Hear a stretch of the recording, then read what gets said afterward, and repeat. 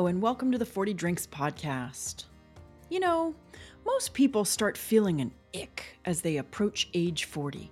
Like one or more aspects of their life doesn't quite fit anymore, and they don't know what to do about it. I'm Stephanie McLaughlin, and oh boy, have I been there and made a mess of that. But having 40 drinks with 40 people over the course of the year helped me escape the influence of that ick.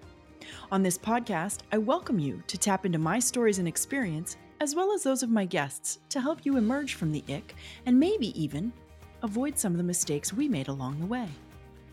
This week, my guest Terry Short tells us how she and her husband crafted a most unconventional life for themselves and their two children, one that included homeschooling their two kids, long before it was mainstream, so they could split their time between California and Idaho with long breaks in New Zealand.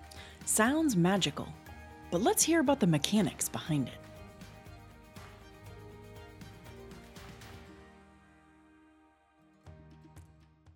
Hi, Terry. Thanks so much for being here today. Hey, Steph. I'm delighted to be here today. I found as I was doing a little bit of digital stalking of you before we talked, you just had a big birthday. I did. You can't hide anything these days. You really can't. You really can't. Yeah. You just turned 60 last week. I did. Yeah. Happy birthday. Thank you so much. I appreciate it. One of my favorite things to say to people is congratulations on your new high score. Exactly. What I like to say is when people say, oh my gosh, what's that like? Or is that traumatic? I'm like, well, what about the alternative? Yeah. Oh, yeah. Beats the alternative. My mom has said that for decades. Yes, sure. Since we were kids. Beats the alternative. Mm-hmm. But here's my question about turning 60. The thing that I found on Instagram, you had a spectacular post of you, I'm guessing your kids. Yeah. There were 4 of you, and you did the perfect jump and snap the picture at the perfect point in time. You all look fabulous, great posture, great shapes you're making. How did you make that happen? You're killing me that you found that. I love it. Well, we had a couple takes. My husband is a photographer. Okay. So you have a few things to clarify there. And we had a few takes and we just had super fun doing it. So it was my son, my daughter, he's 26, she's 25, and my daughter's fiance. So fun. Yeah.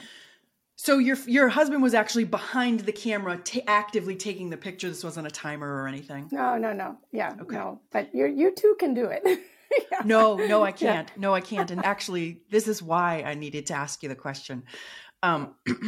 He's going to kill me, but I have to do this. When we went on our honeymoon, my husband and I went to a beautiful little tiny quiet sleepy island called Nevis down in the Caribbean. I've been there. You have? I have, indeed. We loved it. Yeah. Oh my God, we loved it. We were there like a week or two outside of season, so it was really quiet. And as a matter of fact, the resort we were staying at had this beautiful pool. They were up on the mountain. So we spent most of our days up there. But one of the days we went down to the beach and we had the beach 100% to ourselves. It was us and the bartender. So it was great. He delivered pina coladas to our little side tables and shaved the fresh nutmeg open right onto, it was spectacular. Wow. Yeah. So at some point in the afternoon, I said to my husband, I want to take one of these pictures. I want to do one of these like jumping pictures. I had a little tripod or whatever. I set up the cell phone, set it up on a tripod, and we got in front of it and we figured out how far away we needed to be. I set the timer and we were watching it count down. And all of a sudden we jump. And I have to tell you, it is the most unflattering picture that either of us has ever taken in our lives. It's to the point where when I talk about this picture, when I see this picture, I just devolve into guffaws, laughing. It's so bad that literally we've never showed anyone. But a couple of years ago, I printed it out and we have in our bedroom, we have a little like wall with some photos and stuff on it. And one of the photos is just a great photo of us, but it's in a glass frame and I taped it to the back so that occasionally I can flip the frame over and he'll come in the room and it might take him days, but then all of a sudden he'll see it and he'll just go like, ah, Terry, it is so bad. I'm not sharing it anywhere. So don't anybody ever ask, but Trust me, it is the most unflattering thing we've ever done in our lives. So when I saw that you not only got you, but 4 people in such fabulous, as a matter of fact, when I share this episode, that is one of the pictures I'm going to share with it, just so that we can tie in the story. But anyway, happy birthday. Thank you so much. And here's another tip. Take a video and then clip out exactly the part that you want. Just saying. Where were you 7 years ago when I needed that? Because I will never get him to try that again. Because trust me, we're no more limber, nor are we any thinner than we were 7 years ago. That's hilarious. Oh my gosh, I love it. Love it. Okay, so now that we've done some photo tips for the audience, that's great. Let's delve in a little bit. You and I were talking just before we came on here, and you were saying that each decade is an opportunity to have some reflection, look back and sort of think about where you've been and where you're going, of course. I normally focus on this 35 to 45 range, this transition that is so pivotal in people's lives, because it really does go from we've built a life based on what everybody told us we should to we're building the life that suits us perfectly and the one that we choose. And it sounds like you guys did that, like turned up to 11. Well, maybe. We had no idea, Steph, while we were doing it, whether it was turned up to 11 or even if it was a 4, right? When you're in it. Hard to say. Right? Yeah. Let's start a little bit earlier. You were about 32 and you had a hospitality career that you left. Yeah. So I was with Four Seasons Hotels. I was on the GM track. That's how I get to Nevis. There's a Four Seasons there. There sure is. Right. It was brand new then. So anyway, I'm on the GM track and I'm moving up nicely and such. I was in San Francisco to begin with, then DC. I was meant to be GM, or at least like right under the GM was the next step. And I wanted to get back to California, and they kept coming up with Chicago. And I was like, great, it starts with a C, but Chicago is not California. So I eventually leave the company. I had lived most of my 20s in San Francisco, and now I was in DC. And when I was in San Francisco, I went to Carmel and Monterey a lot. And what struck me there was that it was somewhere where the flowers bloomed year round. So when they gave me a big bonus this particular year, and I thought, I'm moving to where the flowers bloom year round. Yeah. That's it. To be fair, I was in the process of getting unmarried. I'd gotten married at 26. So I moved to where the flowers bloom year round, Carmel, and I take 6 months off. So this is an important part of my story. I've periodically taken 6 months off, and I think that's really a healthy thing to do. It's a scary thing to do, but it served me well once I get over the scary part. I tease my kids that I was the original gap year person. I did it at 20 as well, a little more than 6 months. And so back to California I go. I was what I would call off men at the time. I start working after that 6 months at Pebble Beach Company, and I meet my husband. So when that happens, things started to feel different. You know, I hit 30 and I started to, that clock thing. Am I going to have kids? Just the pressure started to build when I hit 30. At least that's how I felt it. So we get married. And when we're thinking about having kids, I thought, wait a minute. How do I want to do this? I certainly don't want to be working like I'm working now. And so I intentionally started my own business, like in the nick of time. It was a very just-in-time situation because I had my son less than a year later, maybe 9 months later. So that was my early 30s. I think I was 32 when I had him. And then my daughter right behind. I wanted to kind of get this baby thing happening. So I was very planned. It was very contemplated, let's say. And next thing you know, we've got 2 kids that are 15 months apart. Okay. Right. So they're toddlers. I'm doing my business, word of mouth. It was really quite lovely. And the lovely part about it is my niche was very high-end hotels and resorts. And I was doing leadership training. And Steph, I got to the point where I'd say, I need to come do a spotter's report first before I can help you. And so I'd leave my toddlers and I tell my husband, I better go check this place out for a solid 4 days. Yeah, it's all good. That was pretty sneaky for you to build breaks into having 2 little ones. It was good. No, it was really good. So we're doing that for just a couple years. And so they were 3 and 4 when he has the opportunity to manage a fly fishing lodge in what I lovingly refer to as the middle of nowhere, Idaho. Mm-hmm. And so the next thing you know, we go there and we are only going to go for the summers. We buy a house. So we actually did spend one winter there, but for 5 summers. Now I'm mid 30s to late 30s and got the kids, and we're going to do this lifestyle back and forth. And the next thing you know, we think, well, how's that going to work with school and such? So homeschooling occurred to us, and we started doing that. And it just really, at that point, a series of decisions start unfolding as we're going. And at any given time, if somebody would have said, well, and actually people did, we call them parents. If somebody would have said, is that so wise? And what about a 401k? And what about this? And what about that? Then we would have responded in an unsure manner. But we kept moving towards what felt right. And I truly understand that on a deeper level now. And to be fair, I have a partner that we're very much aligned, very much aligned. So when we said we're going to homeschool and we're going to do this lifestyle, we were in it together for sure. So your kids, you said, are 25 and 26. So this is like almost 20 years ago. When I was a kid, homeschooling was a weird thing. Like, you were suspicious of people who homeschooled. And now it's a completely different world, and people homeschool for all kinds of great and different and various reasons. How was homeschooling 20 years ago? Was it starting to become mainstream, or was it still sort of weird and suspicious? It was weird and suspicious, but it depended on where we were. The 6 months we were in California, it was accepted and it was cool. I'm in Monterey, California. We connected with groups in Santa Cruz. A lot of those people have been at it for a long time. We got to Idaho, not so much. Yeah. And what's interesting, people would say to us, ooh, aren't you worried about socialization? And our response became, yes, indeed we are. That's why we're homeschooling them. Because what was going on in schools was not pleasant. And, you know, we have some of that going on now. So the lifestyle of back and forth sort of dictated it in a way. We couldn't put them in a school for a couple months and then in the fall, because we go May to October. And so we would have had to put them in school in the fall and then come to California. So that just wasn't going to work. And the decision kind of made itself. And then we were all in, and we did a program that allowed us to be anywhere because it was online, and that was beautiful. And we joined groups and such, and they did extracurricular things just like any kids would. And they loved it. We did it through the 6th grade. You what? Right? Oh, you did it through the through sixth grade? Yeah. So I did K through 3. That was the easy part. And my husband did 4, 5, and 6 because of the role that I took on. And then they went to what they called real school. We thought it was real all along, but they went there in the 7th grade. Wow. All right. I want to go back. You're in California. You own your own business.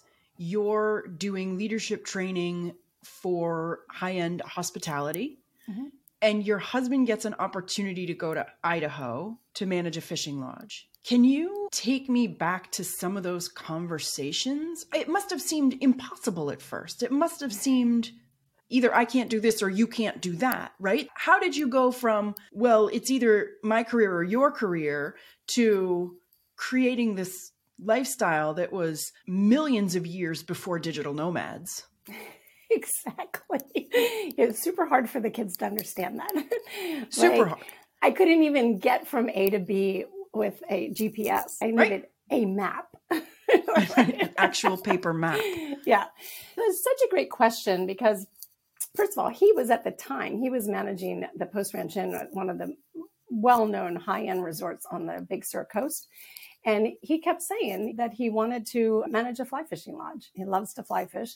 And he would just say it and say it. And I think, well, wait a minute, we gotta plan for that. Like, let's knuckle down. If you really want to do that, let's manifest that. So we got a book about it was like 100 fly fishing lodges in the United States. It might've been the world. And first we sent out both of our resumes because we had both been in the business. Now, remember, we have a 3 and a 4-year-old. That's kind of the crazy part. And we send out these resumes, and the response was well beyond our expectation. Then the gentleman that ends up hiring him in Idaho, and then hiring him, because then once we started in the interview process, we were like, well, wait, how would that work? Because we still have these toddlers. Maybe we were a little in denial about that. Right. And so we just said, okay, if that's what we want to do, we're going to make it happen. We're going to figure out how to make it happen. That was his lifelong dream, and I was all in. So to your point, we've always moved with each other's dreams. Like, I want to do this. All right. And how can I do this as a complement to what you do? And as it ends up, that's how the homeschooling worked. I homeschooled May through October. So not so much in the summer. And then in the winter, he'd pick it up because I'd be out doing my business. I only booked clients in the winter. So this whole thing that went down, once we moved towards it and kept walking through doors that were opening, then we orchestrated it to work for us. One of the things my dad always used to say about me was that I was great at identifying opportunities and grabbing onto them. Because I'm not a planner. I'm not somebody who has a 5-year plan or a 1-year plan or a 10-year plan. I just always kind of follow my nose. And it sounds like there was a bit of that. Clearly, you had one of the big pieces in place in that you owned your own business. That's much more flexible and portable than working for the man somewhere at a location. So that was an interesting piece to already have put in place. So 1, you were aligned. 2, you jumped in together. Right. And then you just followed your noses. That's right. And it's sort of like the yin and the yang of it, right? And so we did it for 5 years, and we turned 40 while doing this back and forth. Well, he turned 40 in middle of nowhere, Idaho. I was in California for mine. Anyway, while that's going on, when we get towards the end of it, I think our son was about 8-ish. Yeah, 8 or 9, really. And my parents came to visit, and he's talking to my father. So like grandpa's asking him the thing grandpas ask every kid is, what do you want to be when you grow up? Right? He's 8 years old. So he says, Steph, he goes, well, Grandpa, I think that in the spring, I'd like to be a biologist. And in the summer and maybe the fall, I'd like to be an archaeologist. And in the winter, I would be a chemist because, the weather's bad and it's better to be indoors. And in the spring, the babies are being born because he's going to Yellowstone a lot and seeing baby wolves and baby bears. My father looks at me and he says, what the heck? Like, fix this. Like, he can't do that. And I said, well, I actually live in a place where by the time he's old enough to make those decisions, he can do that. That there will be ways for us to move around and choose differently. My father had done the same thing for decades upon decades, right? So it didn't make sense to him. And so that gave us pause. Now I'm like 40 going, whoa. Are we doing the right thing? Maybe it is a little crazy. And in the end, we stayed true to what felt right and what we believed would benefit us and the children. And it has. I'm amazed at this. So this is the great thing about this transition between first adulthood and second adulthood is that you develop confidence in your own decisions and your own heart and your own space versus when we're younger in that, 18 to 20, whenever we leave home to sometime between 35 and 45, a lot of our lives we develop because we should.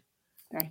People have told us, and these people, the people that are telling us things normally want the best for us.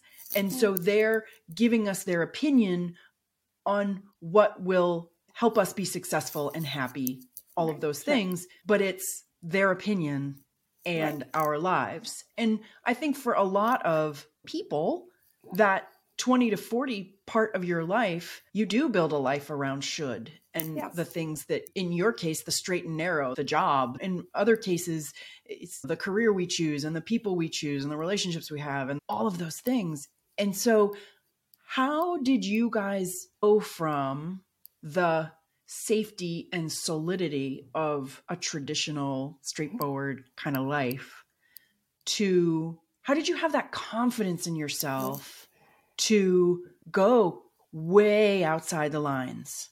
Yeah, it's a great question. So what I want to say is reckless abandon. Okay. And there's probably a big part of that. Well, here's the interesting thing. If my husband was on this podcast too, he would say it was all her, right? When he said, this is my dream I want to do, I was like, okay, I got this. I'll do some research. We'll figure this out. And then let's come back and let's plan together. But I'm much more of the researcher planner person and thinking and going, yes, we can do this. And, first of all, it does feel different for a man. Feels different for a man to feel like I've got this new family and I'm responsible. And that's another thing that I was determined to represent differently to our children. This was going to be much more of a co-parenting. There isn't a hierarchy. And that might have been a little different 20 years ago too, just so you know. Yep. Right. So that was important. And then, so we were going to co-do everything and have that alignment. So, but like I was saying, if he was here, it probably was a little scarier to him. And that's because he hadn't had that experience. I've left out a bit of the past where I took the year off.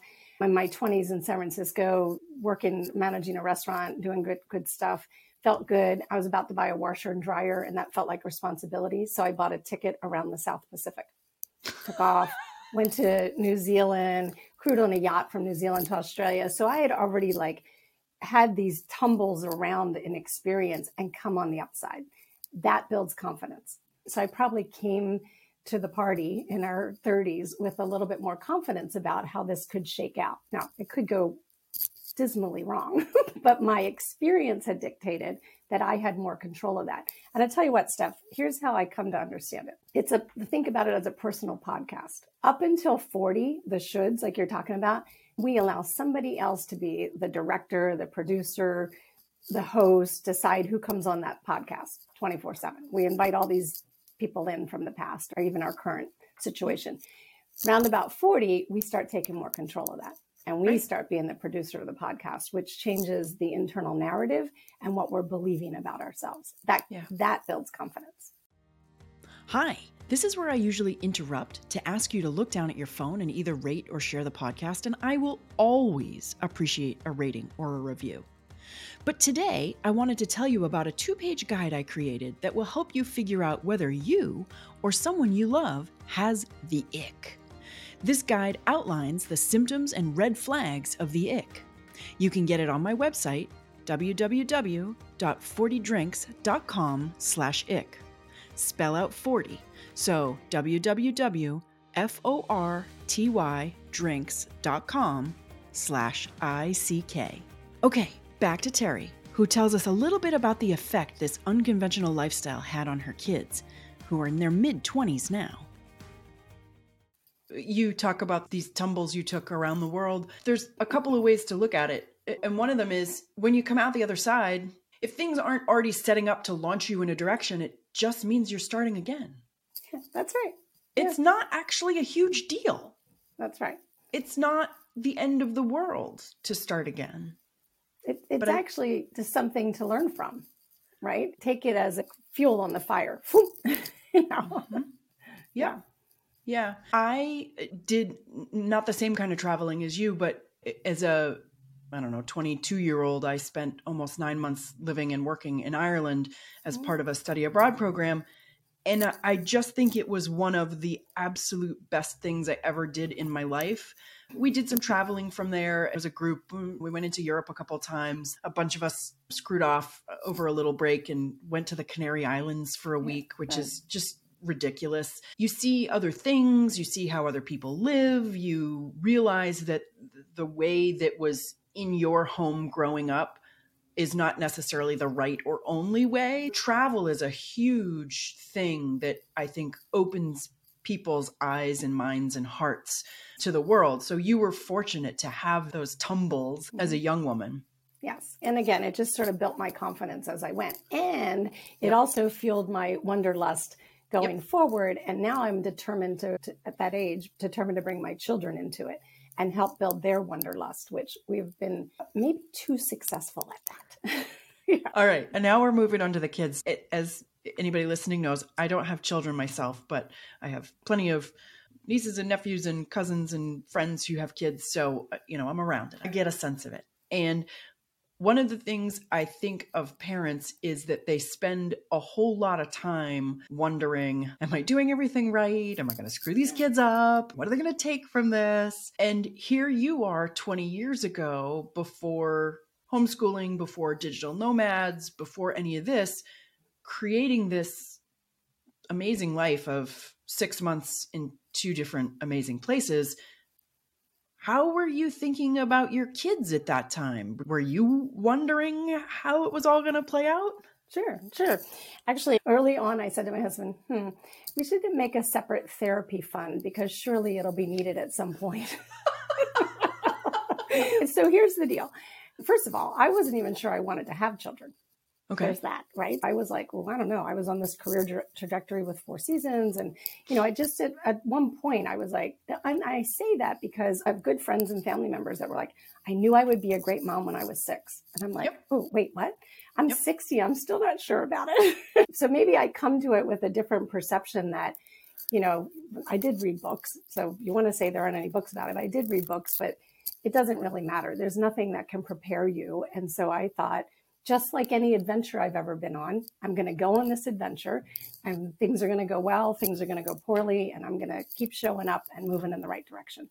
So that's how I approached parenting as well, how we approach parenting, because it's important that, again, we have that alignment in the approach. And so I guess what I'm saying is I wasn't holding on to, I'm going to do this right. I don't actually suggest that, because who knows what right is? Who determines what right is, right? So I'm going to do it a way, and I'm going to hope for the best and keep moving towards what we believe is the best for our children.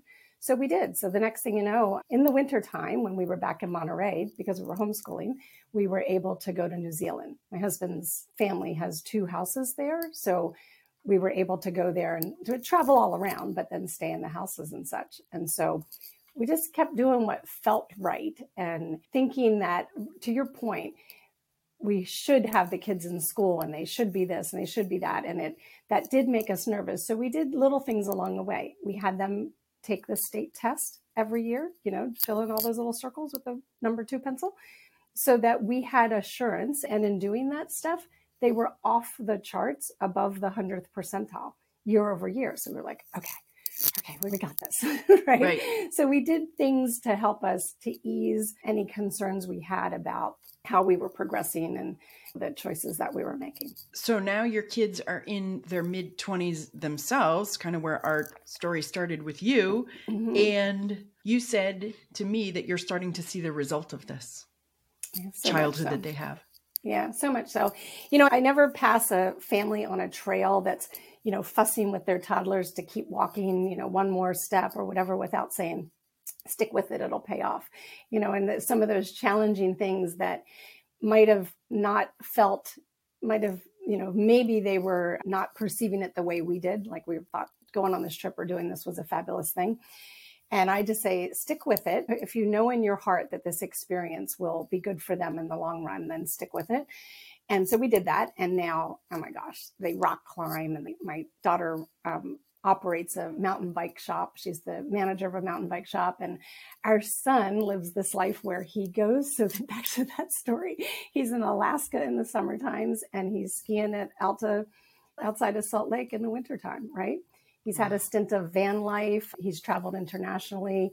She has 2. She was in New Zealand, Alaska. So they've understood that they have that confidence that they can do these things and then settle down if that appeals to them when and where they want to. Our daughter now is making a great life for herself with her fiance in Monterey and starting to feel like, okay, maybe a little settle time is good.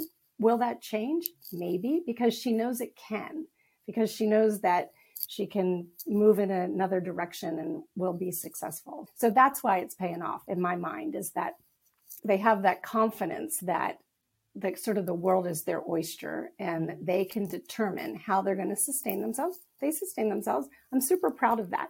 Like from the time that they were out of university, one sooner than the other, they're on their own. We don't support them financially and haven't for a long time. And so I think that's part of it. Like we've gone like, yes, the world is your oyster and you'll pay for that. Right. But, as that unfolds, you'll be responsible for that. So I think that all that they learned along the way and the travel that they were privy to has set them up to have the confidence to build the life that they want as well. That's so interesting. Goodness gracious, if we're still doing this in 15 years, I want to talk to them when they turn 40, because it's a very interesting thought, right? It's the confidence in yourself, in your own authority, your own decisions, your own wants and ideas that many to most people come into in that period of 35 to 45. And that's what leads to these transitions and these transformations and really starting to listen to their own inner voice and make decisions based on their own authority. Right. And I wonder, your kids were given a different set of insides when they're real formative years. So I wonder, and it sounds too like you and your husband aren't shoulding them so much, because you have an open mind as well. Yeah, well, like I wouldn't have a leg to stand on, right? So I wouldn't, because they know my story, particularly my story. He followed a much more traditional path, and, my break in school and so on and so forth, and the travel that I did. So they know those stories, and I was very authentic about what I shared. And so I wouldn't have a leg to stand on to say, you can't do that, or you shouldn't do this, or whatever. I actually am able to come from a better place of, yes, and here were the struggles, here was the downside to this, and you might face that too, and, allow them to kind of check it out on their own. You said stuff though, that I think is really important. We've both talked about how you tune into that confidence more when you're pushing up against 40, but it happens well before that. So you, as the auntie, have the ability to influence that confidence. Mine came from my father. I was probably 8 the first time I understood that he was constantly saying to me, you can do anything you put your mind to. And I held on to that. I still hold on to that. And then as I became the only skirt in the boardroom and started having experiences that were very challenging to me, I turned that into, people would say, well, you can't do that. You can't be the executive housekeeper at the only 5-star, 5-diamond hotel in all of San Francisco at the age of 25. And I started to say, of course I can.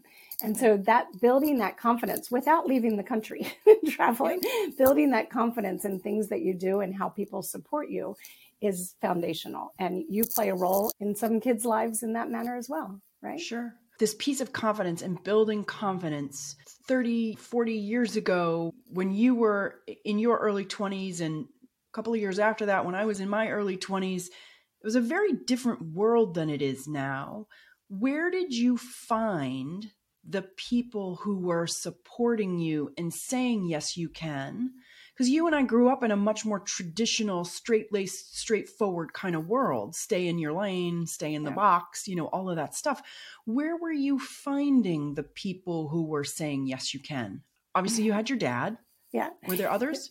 Yeah, that's so funny, because when I think about it, I really have to just go back to telling you that I went to an all-girls private school in Maryland. There were a lot of shoulds, right?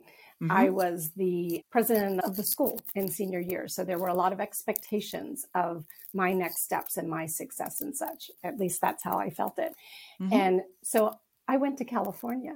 So when you say, where did you find it? I literally moved 3,000 miles away to abandon the shoulds.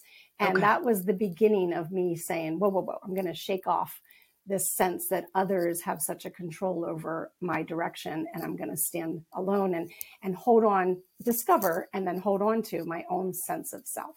So it might have been catapulted a little bit in that move across the country. Yeah, for sure. Mm-hmm. I think it took me a whole lot longer to realize that sense of self, it could and should be different than all the people who were providing input, right? It's interesting. I wonder if you were so far in a hole that you had to launch all the way out 3,000 miles away, whereas I didn't go to an all-girls school. I went just to a regular old city high school, although there were plenty of shoulds because I was an achiever, and I'm having a hard time verbalizing it today, but I'm putting my path and your path near each other. It was a very different world back then. Yeah. I have a friend who has a daughter who's in her early 20s. She's 20, 21, 22. So she finished high school in COVID, and then it was, was she going to go to college? And they opted not to do college right away because college was kind of a mess with COVID. And so this girl has been traveling for like 3.5 years. She'll spend 4 months down in South America and 6 months over in Europe. And my friend and I have talked about just what a completely different person she already is, what a completely different life she will have, because she didn't just follow those steps, through from high school to college to a job. She's on a different timeline now, a different path. Well, and so you said this before about the travel and the difference travel makes. It's an accelerator, right? So when we talk about sense of self, travel is an accelerator. People are accelerators. So when you ask me about who I surrounded myself with, I went to a state where things were like San Francisco, for Pete's sakes. Well, by way of a year in Tahoe skiing. So many pieces we don't have time for, right? And that I got to Tahoe by way of Martha's Vineyard. some are on Martha's Vineyard. People along the way are accelerators as well. Whether it's their story that you hear, that you go, oh, wait a minute. Here's an example. On Martha's Vineyard, everybody's going away to Killington and Stowe and all those ski areas over there. And I'm thinking, well, where am I going? At the end of the season, everybody says, where are you headed? Where are you headed? And I didn't have that answer. And I knew I didn't want to go back to Maryland. I knew I was going to take a break from school. I knew that was going to be unpopular, but I wanted to go somewhere. And this gal at a party at the kind of in the final hour says, well, the two most beautiful places in the United States are Martha's Vineyard and Lake Tahoe. And I'm like, all right, well, I've already been to one of them. So within a week, I was in the car driving to Lake Tahoe.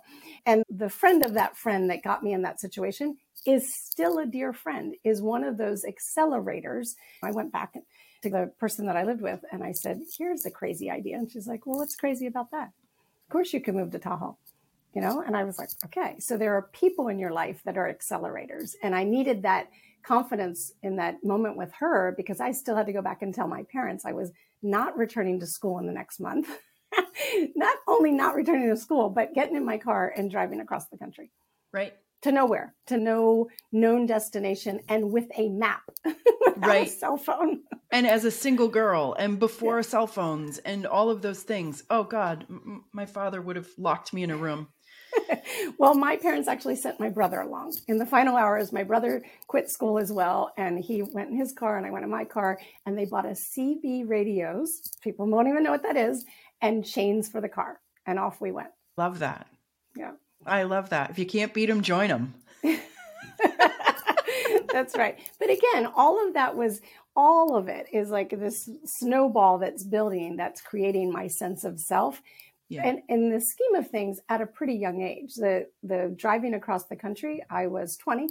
I turned 21 in Lake Tahoe. Mm-hmm. Wow. This is such a different path than so many others that I've talked to, which I think is why I keep tripping over myself because my brain's like trying to roll around with it and pull at different threads.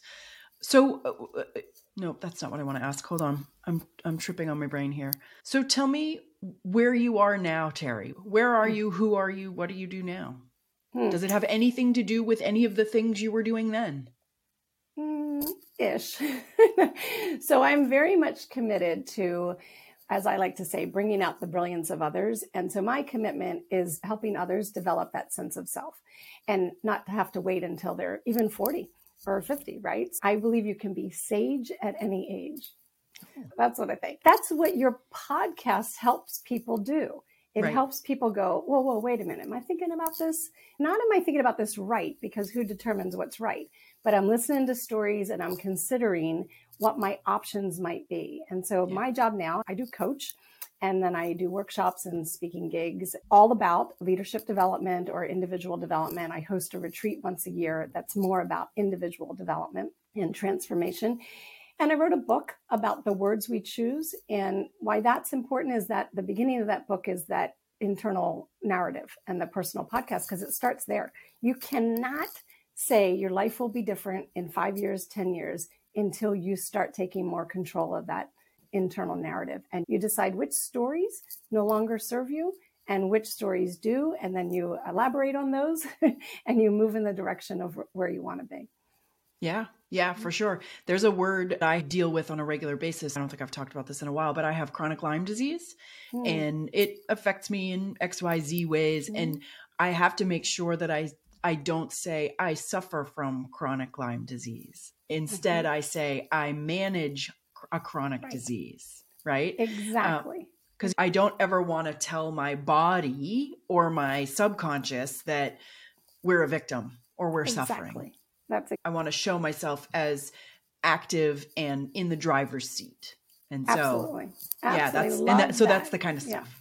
Yeah, absolutely. You know, that's no different than when we talk about emotions, and people are better even with their children these days to getting them to identify and label their emotions, which is great, except that oftentimes that comes out as I am angry or I am frustrated. And that's not true. It's not I am, it's that I feel angry. Mm-hmm. I feel frustrated. It's the same thing as you're saying. It's great to label and then move on. How you label is important as well. And how you put that out there or put it into your internal narrative and out in the universe. Right. Yeah. Right. Oh, Terry, we could keep going. I think you've got more stories that I want to hear and more wisdom that I want to learn, but I don't want to monopolize your entire day. Because you do work with these topics and you help people build that confidence, do you want to tell us a little bit about where people can find you? Oh, absolutely. So the company is Thriving Leader Collaborative. So it's thrivingleadercollaborative.com. And you can reach me at Terry, spelled oddly, Terre, at thrivinglc.com. And I'd love for listeners to reach out. I'm happy to tell more of my story, and I'm in it to benefit others and help others be like, turning 60. It's a big deal. And so what can I give back is the place that I'm in now. Great. Wonderful. Thank you so much for joining me today, Terry, and for being so generous with your story. It's been my honor. Thank you, Steph. Thanks so much for listening today. It's always so interesting to me to hear about what's possible when people put their minds to things. I love Terry's concept of that chatter in your mind being characterized as your personal podcast. I was talking about this a similar concept this weekend with my husband, and we talked about two elements of it. The first is the fact that so many people feel sort of buffeted around by the thoughts in their heads, but that we are actually in control of our mind. We can stand up and take control of the narrative, and we can make the decisions, but we have to tune into those thoughts and become aware of what's going on. And the second part of our conversation was really about the why. We were talking about changing habits, which really sneakily is about changing your life. And I was telling him about the concept of the why, which was, I think, popularized by Simon Sinek's Start With Why, but has been used far and wide since the publication of his book in 2009. And that is, if you can connect what you want to do or what you want to change or whatever you're trying to work on to some belief or purpose, it makes it a lot easier to stick with it versus doing something or trying to make a change because you should, or the world tells you it will make your life better or make you healthier. If you know your why, then decisions are much easier to make and to stick with, even if they're uncomfortable or not easy. It gives you something to hold on to, like that overhead strap when you're on the subway. The train might jostle you around as it lumbers down the tracks, but you feel secure in that connection to the thing that stabilizes you. And frankly, making a decision that's connected to something that's inside of you versus to something that's external to you is going to be much more successful and much easier to stick with, even if it's hard. Whew. I would be so curious to hear what you thought of my conversation with Terry. Was there something I forgot to ask her? Or did something she say hit you just the right way? Drop me a line and let me know. Next week, you're going to meet Teresa Thomas, who had a very similar idea to my 40 Drinks project, but hers was to celebrate her 50th birthday. I can't wait to share her 50 Fun Things project with you next week. The 40 Drinks podcast is produced and presented by Savoir Faire Marketing Communications.